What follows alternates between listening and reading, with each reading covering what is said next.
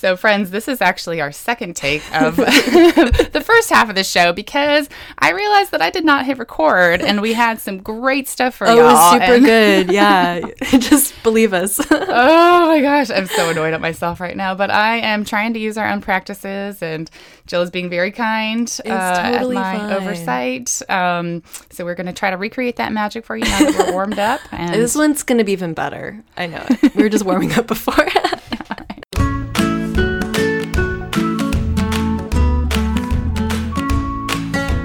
Welcome to Semi Together, a podcast about having some of your life together all the time. It's about working on where you want to get it together, using best practices from happiness and productivity research, while giving yourself credit for where you've got it together. I'm Malia Dicker, and I'm in Jackson, Mississippi. And I'm her sister Jillian Burgess, and I live in Barcelona, Spain. In today's episode, we're talking about how language shapes our reality. But before we get into this topic, you have a for the record, don't you, Malia? I do.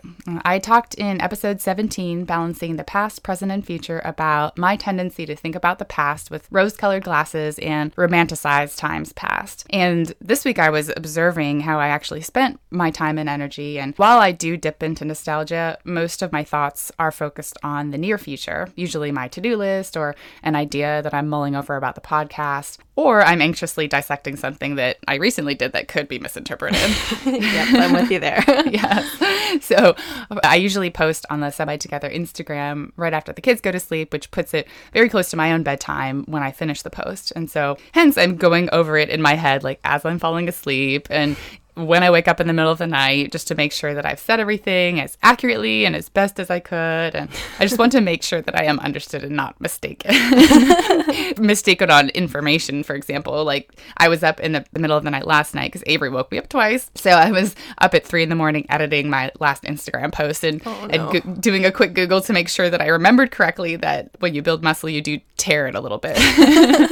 Because I don't do CrossFit and stuff. So I just, I'm remembering my high school gym class and hoping that my memory is accurate. I'm impressed that it is. I would not have remembered that at all. Yeah, I was impressed too. It's been a while since I've been to the gym. So my for the record is I actually spent most of my energy in the future time perspective, which dips into past positive and past negative. And I'm still working on cultivating that present time perspective. And this podcast is helping me know myself better for things like this. And I just wanted to set the record straight because I know you guys were all worried about it. It was on your minds. I know. We've all been just sitting here being like, I don't know, Malia. Yeah, that doesn't sound quite right. So now you can rest easy.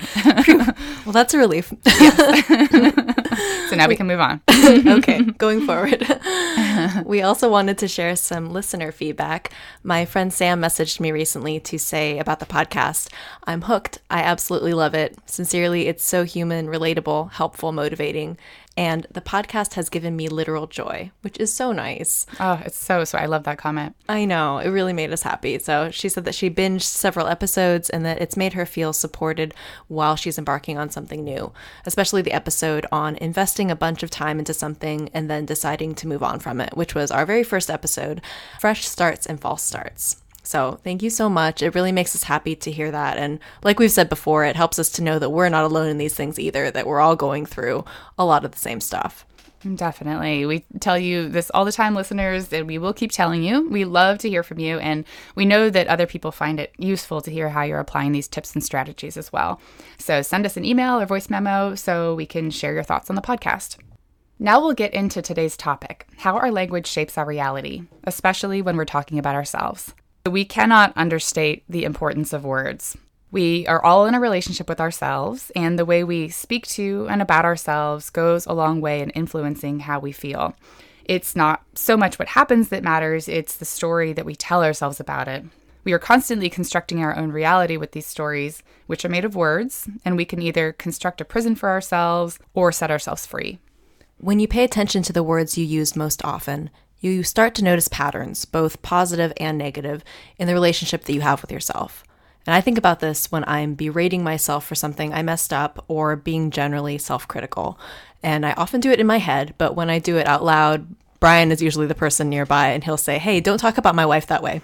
Which, good. I'm glad he stands up for you. I know. It's like, yeah, that bully's being mean to me, which is very sweet. And also a good reminder that I won't tolerate people talking trash about the people that I love, but I'm all too willing to do it to myself. Yes. When I hear my girlfriends putting themselves down, saying, I'm so dumb or I'm such a mess, I say, don't talk about my friend that way. And while I don't say these things out loud about myself, I do think them quite often. Yes. Yes. And that can be more insidious too, because, you're not vocalizing it, so people can't even argue with it. It's just sort of in the back of your mind. It's just the soundtrack going through your head, which is really, it's damaging and no one knows that it's going on besides you. Right. So we are going to take turns sharing some of the ways that language shapes our day-to-day lives. And we will start with the language that is not working so well and then talk about what to say instead. So I will go first. A lot of the time I feel like my inner critic is delivering a running monologue into a megaphone. So the takeaway is you are not enough, not productive enough, not a good enough wife and mom and community member. And you could be doing so much more good for the world if you could just get out of your own way. And sometimes it'll say, I try something and it's not going to work, so why even try? So as you're saying this, I think of like that dude in a big city who's standing on a street corner yelling into a megaphone, like yelling just crazy things into a megaphone. Yeah, with like big signs, with like big messages. Exactly. And like, you walk by that guy and maybe you're like, oh, he looks like he has some issues. I hope he gets the help he needs. But you don't listen to that guy, right? Right. We don't think like that we guy don't take that guy truth. Seriously. Right. But we listen to our inner voices, our inner critics yelling the same kind of BS. Yes, garbage. Yes, just spewing this vitriol. Yes, I am going to use that image to try to it's much easier to dismiss some megaphone yelling guy in a street corner. Right, exactly. And you're like, okay, buddy, like maybe you just sit this one out. I don't know if we need to be doing this right now. Instead of like taking that in as truth. Right. Acknowledge and move on. Yes, exactly. We'll set you free. Yeah, right. I love that. Good. I'm glad. Yeah, I'm going to start using that too. I'm also speaking to myself because my inner critic is a real jerk. Yes. Yeah, for me, so I am not a morning person, which comes as no surprise to anyone who knows me. And Same. Yes. So weekday mornings are a huge challenge for me on an ongoing basis. And I don't work in an office, so I'm lucky that I don't have to be anywhere at a particular time for the most part. But as soon as the alarm goes off, it's just a litany of complaints. I'm just like, just cranky to be awake. I'm just not happy about it. So I'm always saying things like, I don't want to get up. Mornings are the worst. I have all these things to do. I don't want to do anything. And it just sets like a really nice tone for the day, Yeah. Good morning, sunshine. I know. Ready to greet the day. Yes, like, oh, it's so nice to be awake. Isn't it great to be alive? I know. I'm jealous of morning people. I really am. I know. Who whistle in the mornings. I know. I have been trying to sing a little more, like in the shower, and that does make me feel like good. a little happier to be awake in the morning. Yes. But generally, I am pretty cranky in the morning because I often am woken up by Avery overnight. Yes. And my brain, will listen to, oh, I'm so tired, I'm so cranky, it's going to be tough to focus. And my brain says, okay, that's how you're going to be. Cool. Let's do it. Yeah, let's get it going. Yes. Yes. And another thing for me, we've talked about this in previous episodes about how we can both be pretty hard on ourselves when we make mistakes. So I have been working on not using shoulds and should haves as much since we discussed them in previous episodes. Not perfectly, but I am much more aware of them now. But I'm still really tough on myself with the language that I use. And it's usually about the things that I should have done or should have done better, even if I don't use those exact words. So I sent you a voicemail about this earlier this week. I was thinking about some of the language that I use with myself when I feel like I am procrastinating or I'm not accomplishing all of the things that I set out to do. So I will say things like, ugh, I'm so lazy, I haven't done this thing yet, or I am useless because I haven't yet checked this off my to-do list, or I haven't, left the house today, so I'm such a bum. And like really harsh language that I would never use with a friend. So I've been trying to notice it and check myself on it, kind of the way that I have been with shoulds and should haves, imperfectly, but working on it. And so if I know I'm procrastinating on something, I'll just be like gently, okay, it's time to work on this thing now, or it's time to tackle this thing now. And then for other stuff, like, okay, I'm not lazy or useless or a bum. It's just like, okay, well, I'd like to go for a walk because I want to stretch my legs and get some fresh air. Let's go do that now.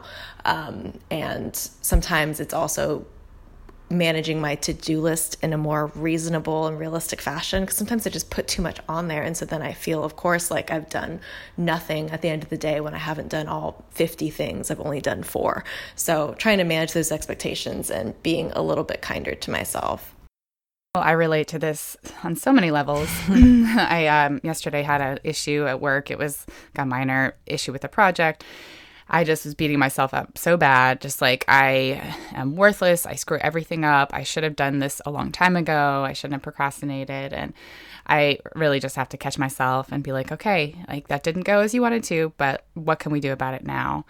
And the to-dos, for sure. My to-do list is always way, way too long. And so I have been a little better in the past few weeks about making like the big 3. Michael Hyatt talks about the big 3 tasks that really will move the needle for you. And mine sometimes are still like the big 4 or 5. So I really want to narrow it down to 3, but it's getting a little better. But yeah, if you set the expectation that success will be 50 things off your to-do list, then you're never going to be successful. So right. Scale it back just a little bit. Right. Like, let's be reasonable here. Yes. And it's tough when you are really hard on yourself. I do the same thing with just like all of those ways that I've failed. And it's just it's a tough cycle to break, but baby steps.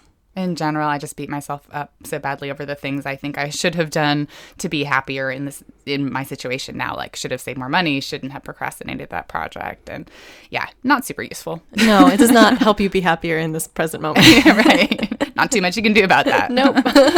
Yes. Another way that I notice language shaping my reality is in terms of my appearance. And I know that a lot of women do this in particular, guys as well, but we're particularly harsh on ourselves, and society's expectations of us are very high. So, oh yes, and there's many, many companies that make tons of money off making us feel bad about ourselves. Yes. Lots of cosmetics and weight loss and da-da-da. Oh, totally. Like every day on social media, I'll be like, oh, that's a product for a problem I didn't know I had, but cool. Right?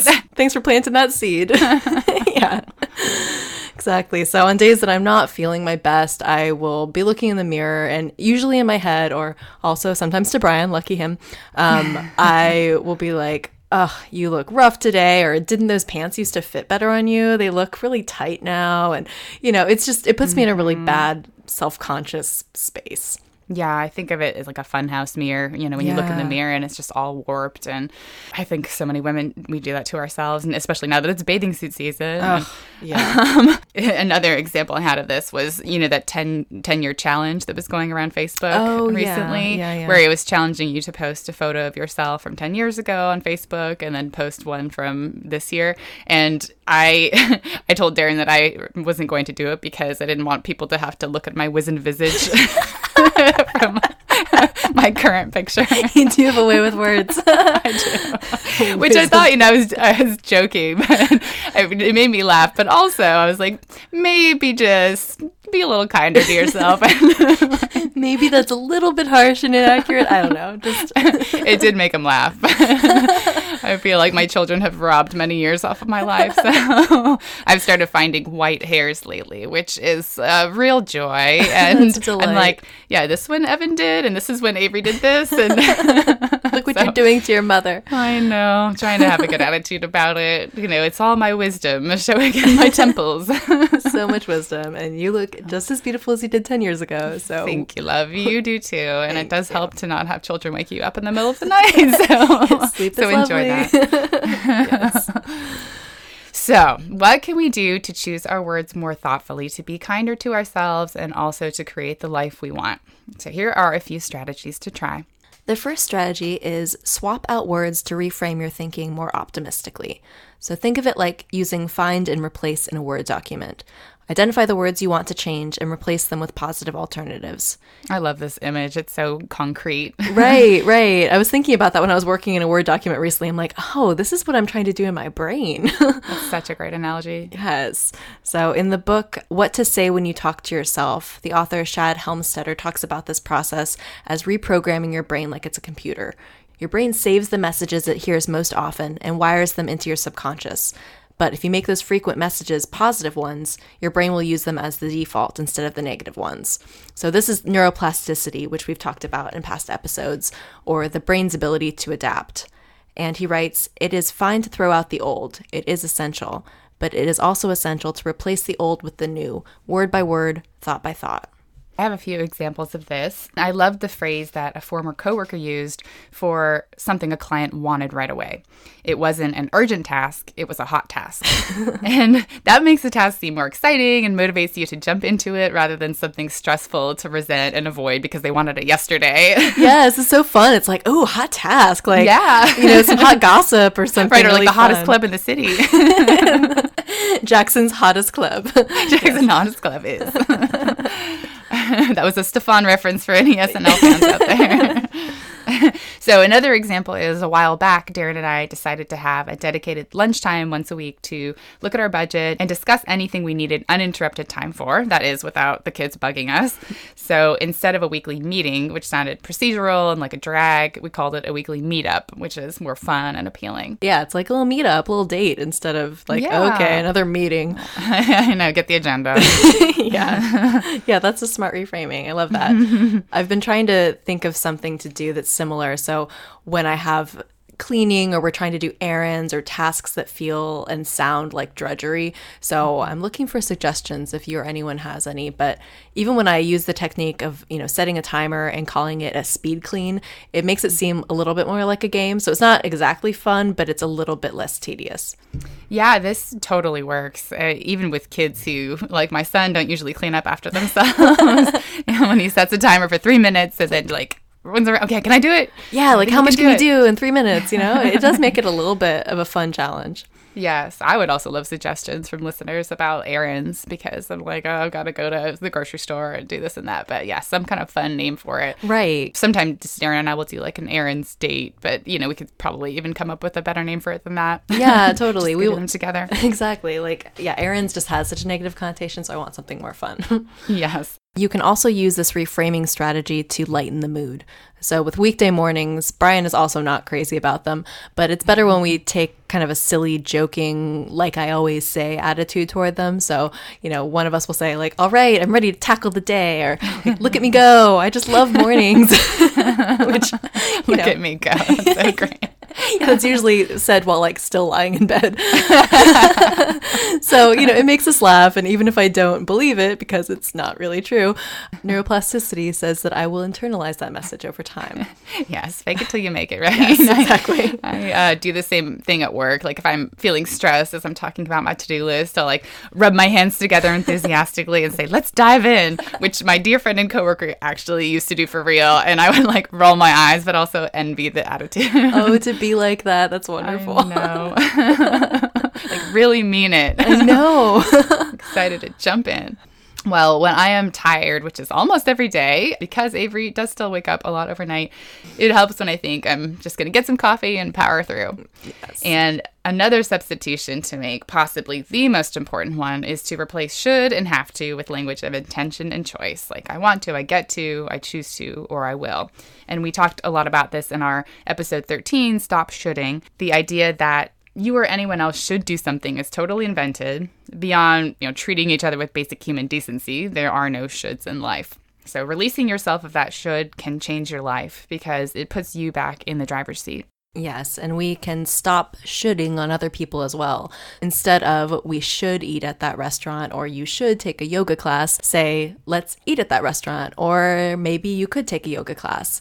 And suggesting an open-ended possibility instead of imposing an obligation makes it more fun, especially when it comes to something that is fun. Yes, it relieves you of a little burden that doesn't have to be there. Yes. Well, another strategy is to use language that empowers you and helps you own your space in the world. And this is especially for the women, given that we are socialized to make ourselves small and take up the least amount of space possible. Yes. Have you noticed how much women apologize compared to men? Comedian Amy Schumer has a spot-on sketch about this, where a bunch of highly qualified women are on stage for a panel discussion, and they end up apologizing to each other and the male moderator for everything, for basically existing. And we even sometimes apologize to furniture when we bump into it before we realize that it's not a person. Yep, I've definitely done it many times. I'm like, sorry, wall, my bad. And that Amy Schumer sketch really nails it. It's very I love true. it. We will link to that in the show notes. Yes. Well, I joke with my friends that I'm going to get a cattle prod and use it every time I hear a sorry. And those little unnecessary sorries create a situation where someone else needs to forgive you and reassure you and sometimes feel bad. So save it for when you've really hurt or wronged somebody. Yes, definitely. In emails, especially work emails, instead of saying, sorry for the delay, you can always say, thank you for your patience. I saw an infographic on Instagram about this called Email Like a Boss that was a handy reference for empowering yourself with language in emails. So heads up for parents, it has a curse word in it, so you may want to use headphones if your kids are around. And so the artist Danny Donovan writes, I have a bad habit of overusing exclamation points, emojis, and qualifiers like just and possibly to sound extra friendly and non-threatening in emails. Just wondering, just confirming, just checking, just making sure, just wanted to let you know. You are allowed to take up space. Your voice deserves to be heard. Your opinions matter. You don't need to apologize for existing or asking for what you need. You are not bossy or bitchy for not sounding like a pep machine 24/7. Yes, this so much. I definitely catch myself doing this because it is just kind of a systemic challenge that women are up against. You know, you don't want to be seen as too pushy or aggressive. And so we try to soften our very reasonable requests or demands in a way that makes us seem more likable. So I've been more conscious of this recently. So I will reread my work emails very carefully now for that kind of language and try to write more like a dude, be more confident and assertive and clear, and use more declarative statements and fewer of those qualifying words like, just wanted to check and see if you got that thing done that was due last week, possibly, you know, if it's not too much trouble. Like, sorry that you didn't get that thing done. Yeah, instead of like, hey, what's the latest on that thing? You know, like, yeah, like question mark, end of story. Yeah. Right. That's the question, and it's not me being, you know, bossy or annoying for asking about it. I know. One of my biggest takeaways from Sheryl Sandberg's book, Lean In, besides that bossy is a word only applied to women, so definitely don't use that word anymore, was how research shows that men are rewarded for being assertive, like speaking up in meetings or highlighting their contributions to a project, but women tend to be punished for that same behavior because it's perceived as aggressive. So this is not fair at all, in the least. But because that is our current cultural reality, it is something to be aware of. So when we choose to act more like a dude, we can do that with the awareness that it may not be as well received as when dudes actually do it. Right. But there are definitely savvy ways to do it where you come off as assertive and not aggressive. And of course, again, this is not okay at all that we even have to think about this. And I hope that both men and women will keep changing this culture. Yes. And it is positive that we're even just talking about it now. I don't remember having this conversation 10 years ago. So that's maybe a sign of progress. Definitely. Yeah. Awareness is definitely the first step. For sure. Well, another strategy to change your language is talk to yourself like you talk to a friend. So would you ever say to a good friend the things that you say to yourself? You're such an idiot. You never do anything right. You look terrible today. Of course, you would not, because you would have no friends. And you would be angry if someone said that to you. Yes, it's ridiculous, the things that we say to ourselves. In the book Self-Compassion, psychologist and researcher Kristen Neff talks about self-compassion as the combination of self-kindness, mindfulness, and the recognition of our common humanity. She says that there is a better way to treat ourselves than with judgment and criticism. And she writes, to stop judging and evaluating ourselves altogether, to stop trying to label ourselves as good or bad, and simply accept ourselves with an open heart, to treat ourselves with the same kindness, caring, and compassion we would show to a good friend, or even a stranger for that matter. Sadly, however, there's almost no one whom we treat as badly as ourselves. And as we've mentioned before, this is something we're aware of, but still struggle with at times. Yes, love starts with yourself, and it is hard to love anyone else fully without loving yourself first. So this is a worthy practice to dedicate yourself to. So when my inner critic gets on that megaphone about how I'm not enough, I'm not going to take him seriously and work on pushing back like I would with a friend who is putting herself down. So like, don't talk about my friend that way. Look at all the good things you are doing. And besides, you are enough, not because of what you do, but just because you are a part of the human family. Yes. Good. I'm glad, because you are enough and you are doing so many things. So you deserve to give yourself credit. We all do. Thank you. And likewise, I will say the same thing exactly back to you. Thank you. So you replay this podcast and listen as if I'm saying it to you. Yes. It's good. So for our listener takeaways, the strategies again for choosing our words more consciously are: 1, swap out words to reframe your thinking more optimistically. Identify the words you want to change and replace them with positive alternatives.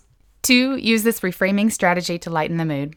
Even if it feels silly, saying positive things like, I just love mornings, or let's dive into this to-do list, can make you feel better about tasks you don't enjoy. 3, use language that empowers you and helps you own your space in the world. Let yourself take up space and use your voice assertively and without apology. 4, talk to yourself like you'd talk to a friend. Employ self-compassion and treat yourself with the same kindness, caring, and compassion you'd show to someone you love. Well, we hope those takeaways are helpful to you, and let us know how they're going. Yes. Now it's time for Get It Together, Got It Together, a segment where we share something that's going well for us right now and something that we'd like to work on. And I will go first.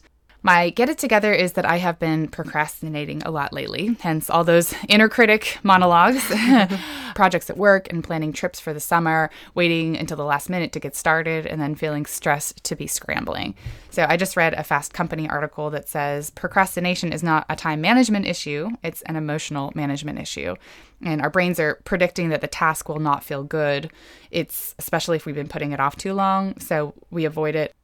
So I am trying to take a deep breath and stress less about what I should have done before and focus on what future results my actions right now are setting into motion. So Darren loves Cormac McCarthy stories, which I find a little bleak and desolate. Little bleak, yes. But he says that whatever's happening to the main character at this moment, the character had started himself on that path long before with previous actions, like Llewellyn Moss, the main character from No Country for Old Men, taking home a bag of money that wasn't his in the beginning of the story and getting into all kinds of trouble. Yes, that's a good way of looking at it. Yeah. So like when you pick up that bag of money, right? Like what bag of money are you picking up today? I like that. Yeah. So my got it together is, I really had to rack my brain, honestly, this week to think if I got it together, because it feels like this week is all upside down and I'm just scrambling. But this week, I'm just going to give myself a gold star for simply trying. I'm trying to be a happier and a more grateful and kinder person so that I can live fully and contribute as much to the world as possible. And as a genetic pessimist, this is not easy for me. And it's a daily practice. So I am trying to practice that gratitude and optimism. And not everyone tries. Yes. And you are doing a great job by trying. And you got it together to record this episode when your week has been bananas. So you deserve credit for that too. And then re-record it after I forgot to hit record the first time. We had to perfect it. We had to smooth out. We did, I know. It was meant to be. But hopefully listeners, that will give you some compassion for yourselves because we all do it. Yes. Oh my gosh. Yes. Even while talking about giving yourself compassion, you're still beating yourself up about it. So with gritted teeth, I'm giving myself compassion. I'm being very compassionate. Yes. Well, Jill, what is your Get It Together, Got It Together?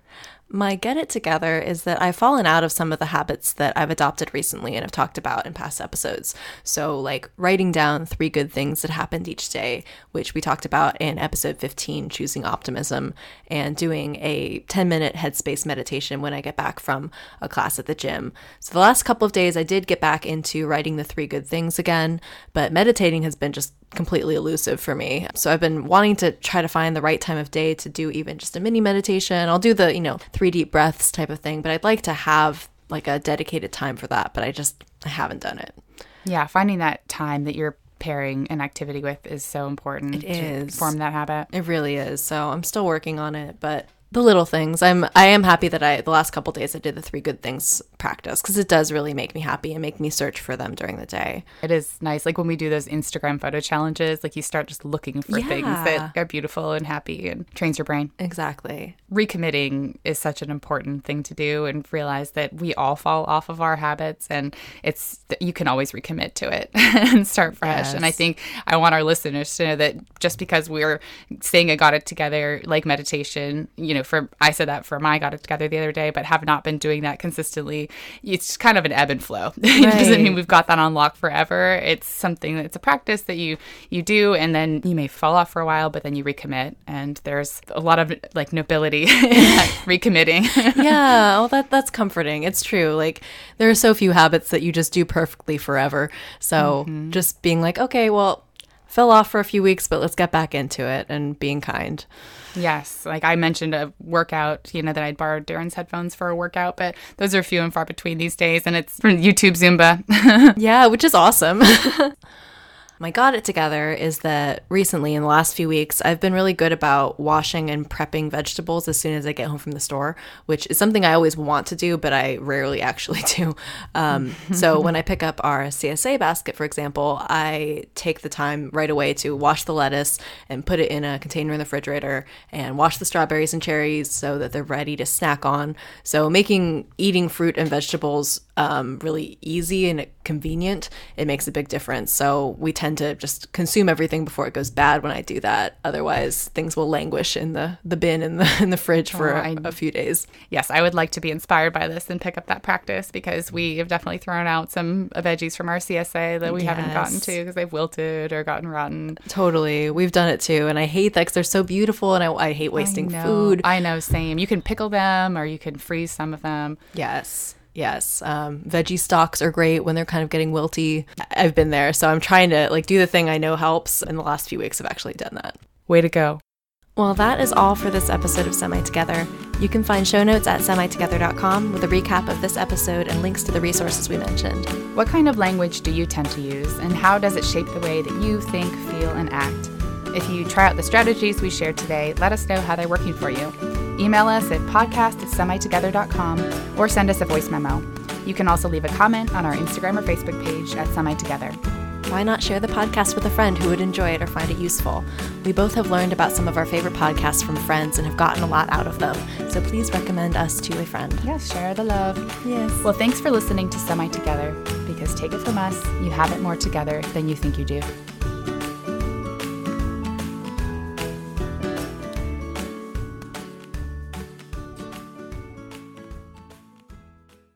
Like Llewellyn Moss in Old Country for Old Men taking home a bag of money that wasn't his in the beginning. I think you said Old Country for Old Men. I'm not entirely sure. I'm really killing it today. I'm going to have to do all these little, at the end, just a string of flag flubs and bloopers. At work, it helps when I think I'm going to just put on some coffee. Oh, we have a Keurig. Lies. I know, right? That is not accurate. I do not want to do a For the Record about that.